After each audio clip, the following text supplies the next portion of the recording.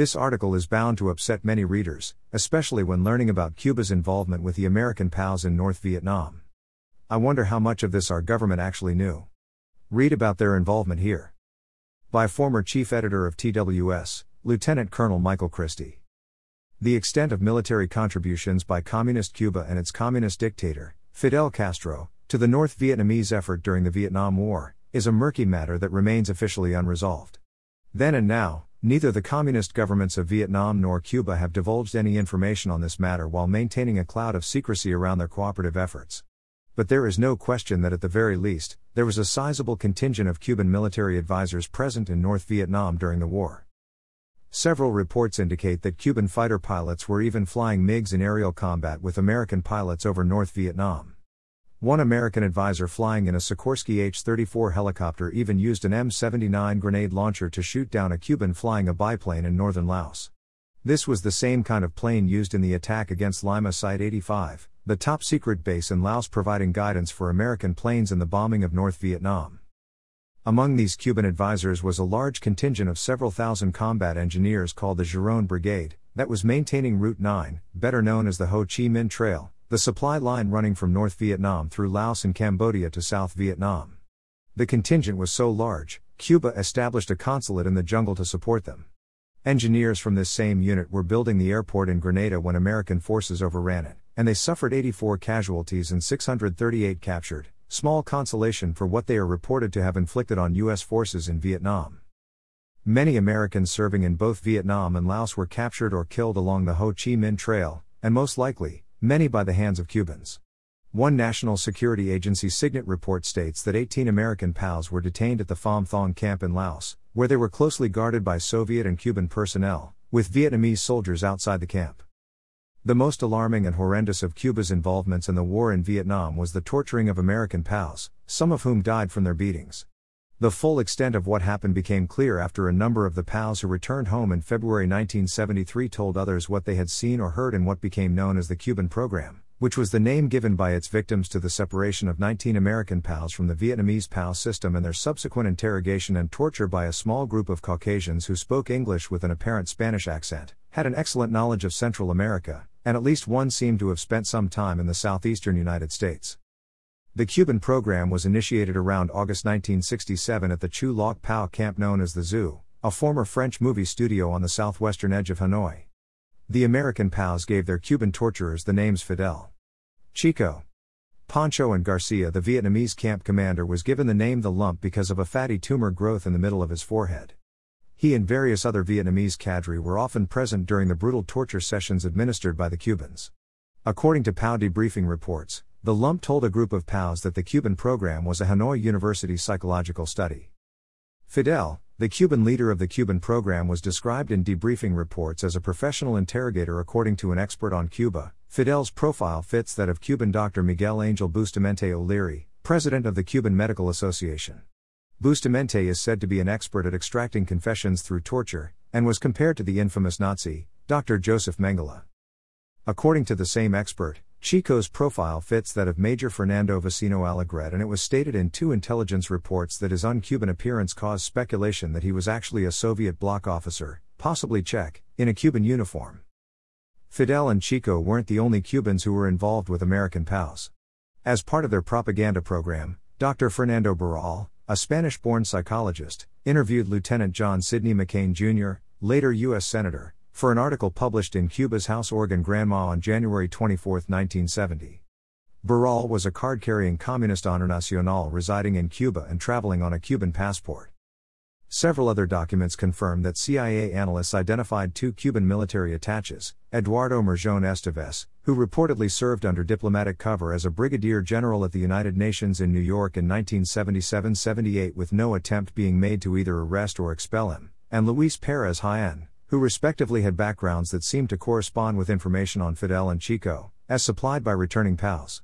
However, unless the Cubans were overconfident, it is highly unlikely that those who participated in the Cuban program would have used their actual names when serving in a professional capacity, since it is standard practice in undercover intelligence operations to use new identities. Following his release, Major Jack Bomar, a Zoo survivor, described the brutal beating of Captain Earl G. Cobale, an F-105 FAWO, electronics warfare officer, by Cuban Major Fernando Vecino Alegret, known by the POWs as Chico. The sight of Cobell stunned Bomar. He stood transfixed, trying to make himself believe that human beings could so batter another human being. The man could barely walk, he shuffled slowly, painfully. His clothes were torn to shreds.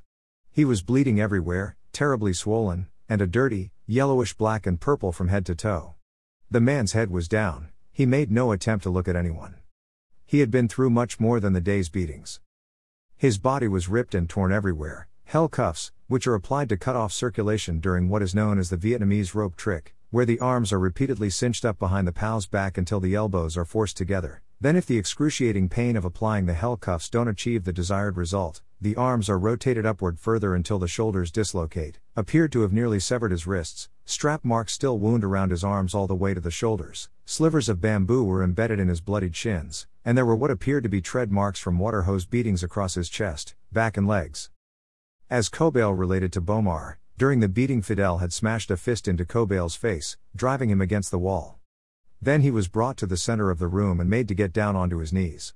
Screaming in rage, Fidel took a length of rubber hose from a guard and lashed it as hard as he could into Cobell's face.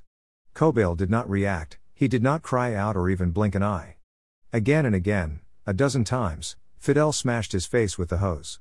Because he was so grotesquely mangled, Captain Cobell was never repatriated alive, but instead was listed as died in captivity. His remains were returned in 1974. Air Force Ace Major James Castler was also tortured for days on end during June 1968. Fidel beat Castler across the buttocks with a large truck fan belt until he tore my rear end to shreds. For one 3-day period, Castler was beaten with the fan belt every hour from 6 a.m. to 10 p.m. and kept awake at night. My mouth was so bruised that I could not open my teeth for 5 days. After one beating, Castler's buttocks, lower back, and legs hung in shreds. The skin had been entirely whipped away and the area was a bluish, purplish, greenish mass of bloody raw meat. Much less is known about 17 captured airmen taken to Cuba for experimentation in torture techniques. They were held in Havana's Los Maristas, a secret Cuban prison run by Castro's G2 intelligence service. A few were held in the Mazora psychiatric hospital and served as human guinea pigs used to develop improved methods of extracting information through torture and drugs to induce American prisoners to cooperate. After being shot down in April of 1972, U.S. Navy F-4 pilot, Lieutenant Clemmy McKinney, an African-American, was imprisoned near the Cuban compound called Work Site 5. His capture occurred while then Cuban President Fidel Castro was visiting the nearby Cuban field hospital. Although listed as killed in the crash by DoD, his photograph standing with Castro was later published in a classified CIA document. More than 13 years later, on August 14, 1985, the North Vietnamese returned Lieutenant McKinney's remains, reporting that he died in November 1972. However, a U.S. Army forensic anthropologist established the time of death as not earlier than 1975, and probably several years later the report speculated that he had been a guest at Havana's Los Maristas prison, with his remains returned to Vietnam for repatriation. Unfortunately, our servicemen held in the Cuban POW camp near Work Site 5, Cong Trong 5, along with those in 2 other Cuban-run camps were neither acknowledged nor accounted for, and the prisoners simply disappeared forever. Conspicuously absent from the Operation Homecoming release in 1973 were POWs suffering from severe war wounds, amputees, and mental illnesses, leading analysts to believe these were among those permanently imprisoned in North Vietnam and Cuba, for ongoing experimentation and collaboration efforts after being broken by torture, drugs, and brainwashing. The matter of the known prisoners of war held by Vietnam and Cuba whose remains have never been returned has been a major issue for their families. If our honor code of duty, honor, country, and our national policy of no man left behind are more than meaningless slogans, Cuba's murderous leadership must account for our POWs, especially the 17 airmen taken to Cuba. The civilized world and American veterans demand it, and their families deserve it. There are those still working tirelessly toward finding a resolution to our missing heroes. On March 28, 2016, Judicial Watch filed a Freedom of Information Act, FOIA, lawsuit against the Department of Defense to obtain records about American POWs who may have been held captive by Cuban government or military forces on the island of Cuba. The lawsuit was filed in the U.S. District Court for the District of Columbia, Judicial Watch v. U.S. Department of Defense, No. 116 CV00151. This suit was filed after the Defense Department failed to comply with a June 1, 2015, FOIA request seeking any and all records depicting the names, service branch, ranks, military occupational specialty, and dates and locations of capture of all American servicemen believed to have been held captive by Cuban government or military forces on the island of Cuba since 1960. Responding to the suit, the Department of Defense initially claimed to have no responsive records.